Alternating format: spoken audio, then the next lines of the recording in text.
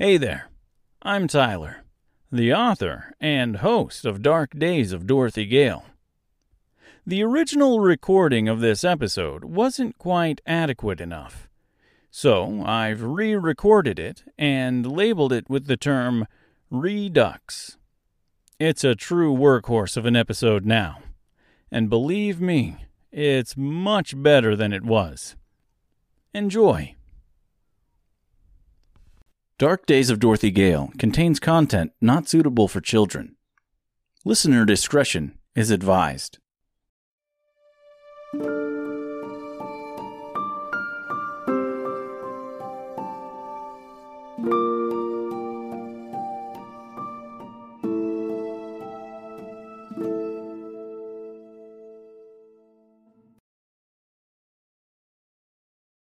Dark Days of Dorothy Gale, Chapter 2, Scarecrow, Part 1. Dorothy had been walking for hours. She turned around every once in a while, only to see her house getting smaller and smaller in the distance, before eventually disappearing altogether. The gray fields offered very little scenery, a few trees here and there, and maybe some rocks from time to time. To her left, off in the distance, she saw a large plume of black smoke. To her right, she could hear distant voices.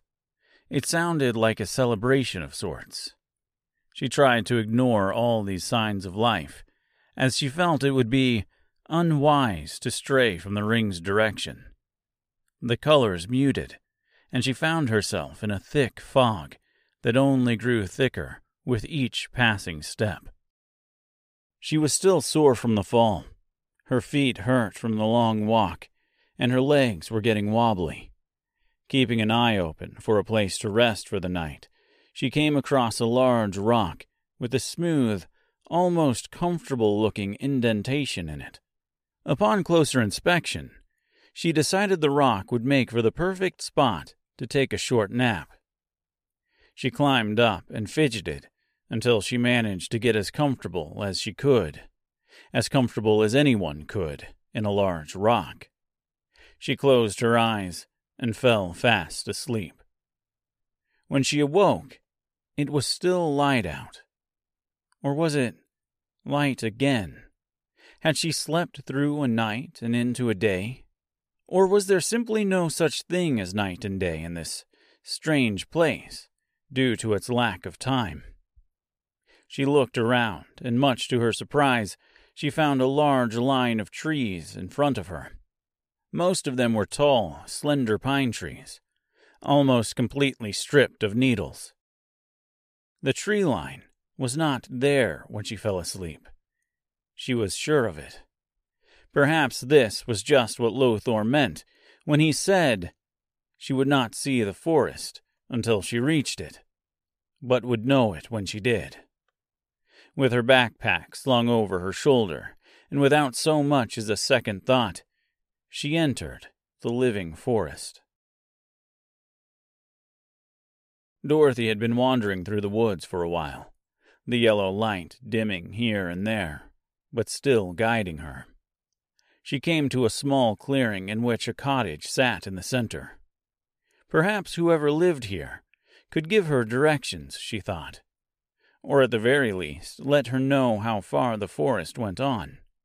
It was not the traveling that bothered her so much. It was the not knowing where the end of the journey was. She walked up to the house with all the excitement of a child's first day of school. She did not get too close to it before the door swung open with a loud bang, stopping her dead in her tracks. She quickly composed herself and ran to a nearby stump. She ducked behind it and peeked out just enough to see a rather large, menacing ogre standing in the doorway. It was green, its head almost its entire body. It had no hair and was covered in warts and moles. Its arms were thick, and in one hand it held a giant blade, while the other hand reached around and scratched its ass. Completely unclothed, it was clear to Dorothy that this was both man and woman, in the most defining ways imaginable. Dorothy reached for her backpack, keeping her eyes on the ogre the entire time. Her hands searched frantically for it, but could not feel it anywhere.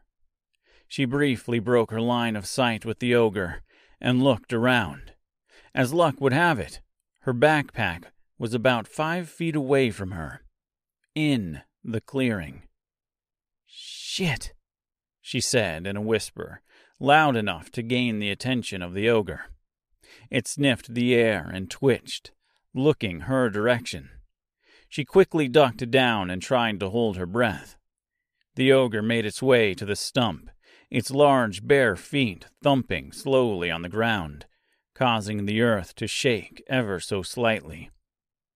She remained as still as humanly possible as it sniffed around, her heart pounding in her chest. She let out a quiet sigh of relief when the sniffing stopped. The loud, thumping footsteps started once more, this time getting further away.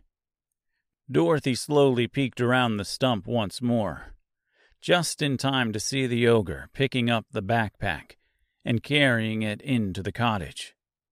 Her heart sank. This was not good.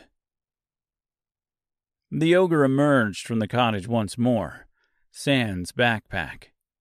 Dorothy watched intently as it slowly walked away. She knew exactly what this meant, and she did not like it one bit. She was going to have to go in and find it. Upon approaching the front door to the cottage, Dorothy found it locked. She ran over to a window and looked in, but the glass was murky and dust-covered, making it virtually impossible to see anything on the other side. She could, however, see that nothing was moving on the inside. She tried to open it, but much like the door, it was not going anywhere.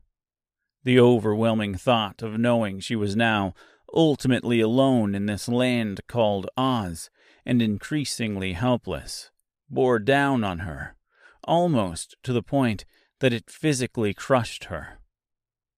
She now had 2 choices: break the door down or bust the window. She went back to the door and rammed it with her shoulder. Not only did it hurt like a bitch, but the door didn't even budge. She tried again, but once more to no avail. Again and again, each time with more force as the panic set in. She rammed the door almost uncontrollably now, the pain it caused almost feeling good. Finally giving way, Dorothy fell to the dirt-covered floor inside the house. She got up and dusted herself off. The cottage was dark. The floorboards creaked with even the slightest movement, and the dusty windows caused it to be darker inside than outside. In the center of the cottage was a workbench with the backpack sitting on it. Severed arms and legs dangled from the ceiling, gently swaying as the breeze flowed in through the now open door. Dorothy tried not to examine anything, or stay in the house any longer than necessary, but she could not help but notice something on the far wall. A man. A crucified man. "Oh, fuck this," she said to herself, feeling nauseous. She walked across the room for an ill-advised closer look, grabbing her bag along the way. She was careful not to touch anything else in the house. As she approached the wall, she felt her heart beginning to race even faster. What the... She could not even finish her sentence. Upon closer examination, she saw that it was not a man after all, but instead a scarecrow. She let out a small sigh of relief and laughed at herself. Of course it's a scarecrow. For some reason, this suddenly made sense in her head. She was not sure if it made more sense for it to be a scarecrow than a man, or if the thought of a scarecrow just made sense in comparison to the alternative. Dorothy, feeling compelled to confirm it was indeed a scarecrow and not a man, placed a single hand on its legs. Suddenly, it sprang to life, lifting its head and loudly mumbling as though it was trying to say something. "Jesus Christ!" screamed Dorothy as she stumbled backward and fell once again to the floor. She watched in a moment of shock and terror as the body continued to violently thrash against the wall, trying to scream at her the entire time. Eventually, as Dorothy got back to her feet, the scarecrow stopped thrashing. Keeping its head lifted, it looked at her with painted eyes. It continued to mumble, only now in a much more subdued, almost whiny and sad tone. This was truly the most bizarre thing Dorothy had ever seen in her life, and that was saying something, considering everything she had been through in the last couple of days. She looked up and noticed its mouth had been sewn completely shut. She grabbed a seam ripper from the workbench that formerly held her backpack and pulled a chair over to the wall. Standing on it, she found herself face to face with a living man made entirely of straw and burlap. She cut his mouth open with a quick, clean slice across the face. The scarecrow coughed out a small tuft of straw as 3 bats flew out, knocking Dorothy back off the chair and once again to the ground. "Help!" he screamed and gasped. "Get me down from here before the ogre comes back." "Holy shit! You can talk," said Dorothy in disbelief. She climbed back onto the chair and pulled the scarecrow down. She started by ripping his feet from the nail that held them in place. "Don't forget my hands," he screamed in a low, quiet, whispering voice. "Don't worry," said Dorothy, slightly annoyed by the bossiness of this strange character. She wasn't stupid. She knew she would have to get his hands as well. She ripped the left one from its nail and proceeded to rip the right one from its place as well. The scarecrow fell to the floor, and Dorothy watched in curiosity and amazement as he climbed to his feet and ran from the cottage. "Hey!" she yelled. "Come back!" She jumped down from the chair and followed him out. They hid behind the large, familiar stump that once hid Dorothy. "What the hell is going on here?" she asked. The scarecrow pulled a small spool of thread and a needle from his shirt pocket and began sewing the holes shut on his feet and hands. That thing, that ogre, has been holding me captive in that cottage for years," said the scarecrow, without so much as looking at his savior. Dorothy watched him curiously as he patched himself up. She did not know what to say, and a momentary awkward silence fell between the two of them. The scarecrow looked up at her. "If you don't mind my asking, how is it you ended up here, at this cabin, in these woods?" Dorothy just looked at him. She did not know how to explain her strange story, so she simply decided not to. At least, not at this moment, anyway. "I am passing through, on my way to the Green City of Emerald. I'm far away from home, and I've been told the wizard might be able to help me get back to where I came from." The Scarecrow extended his hand, which appeared to be nothing more than a stuffed leather glove, in salutation, and Dorothy shook it. "I see. Well, I suppose you can call me Scarecrow, since that's what I am." "Dorothy," replied Dorothy, as she took her hand back and placed it on her backpack, checking for the book. "Well, Dorothy, that fancy bag of yours must be very important," said the Scarecrow, as he pointed to her now frantically searching hand, "for you to bust into that house of horrors like you did." "It is," she replied. "I was given a book to deliver to the wizard. Not to mention it has all my food and supplies in it." She opened the backpack wider, only to see the book was missing. "It's gone. Where the fuck did it go? What happened to the—" Panic filled her voice as she dumped it out and rifled through its contents. "I have to go back," she exclaimed as she jumped to her feet and started running back to the cottage. The Scarecrow grabbed her arm and swung her back around to him. "You can't go back. Are you crazy? Look, the ogre is never gone for long. It's probably on its way back right now." He kept his voice to a loud whisper, just in case the ogre was nearby. Dorothy pulled her arm away. "You don't know what that book means to me. Without it, I might never get back home." She let out a deep breath, relaxing as best she could. "You don't have to go back in there. But I am not leaving without it." She turned once again and ran to the cottage. The Scarecrow reluctantly followed. He owed her his life, after all, even if it was going to be a short-lived one once the ogre returned home. "I'll stand here and keep an eye out," he said, making it a point not to re-enter the small house. Dorothy searched the cottage frantically.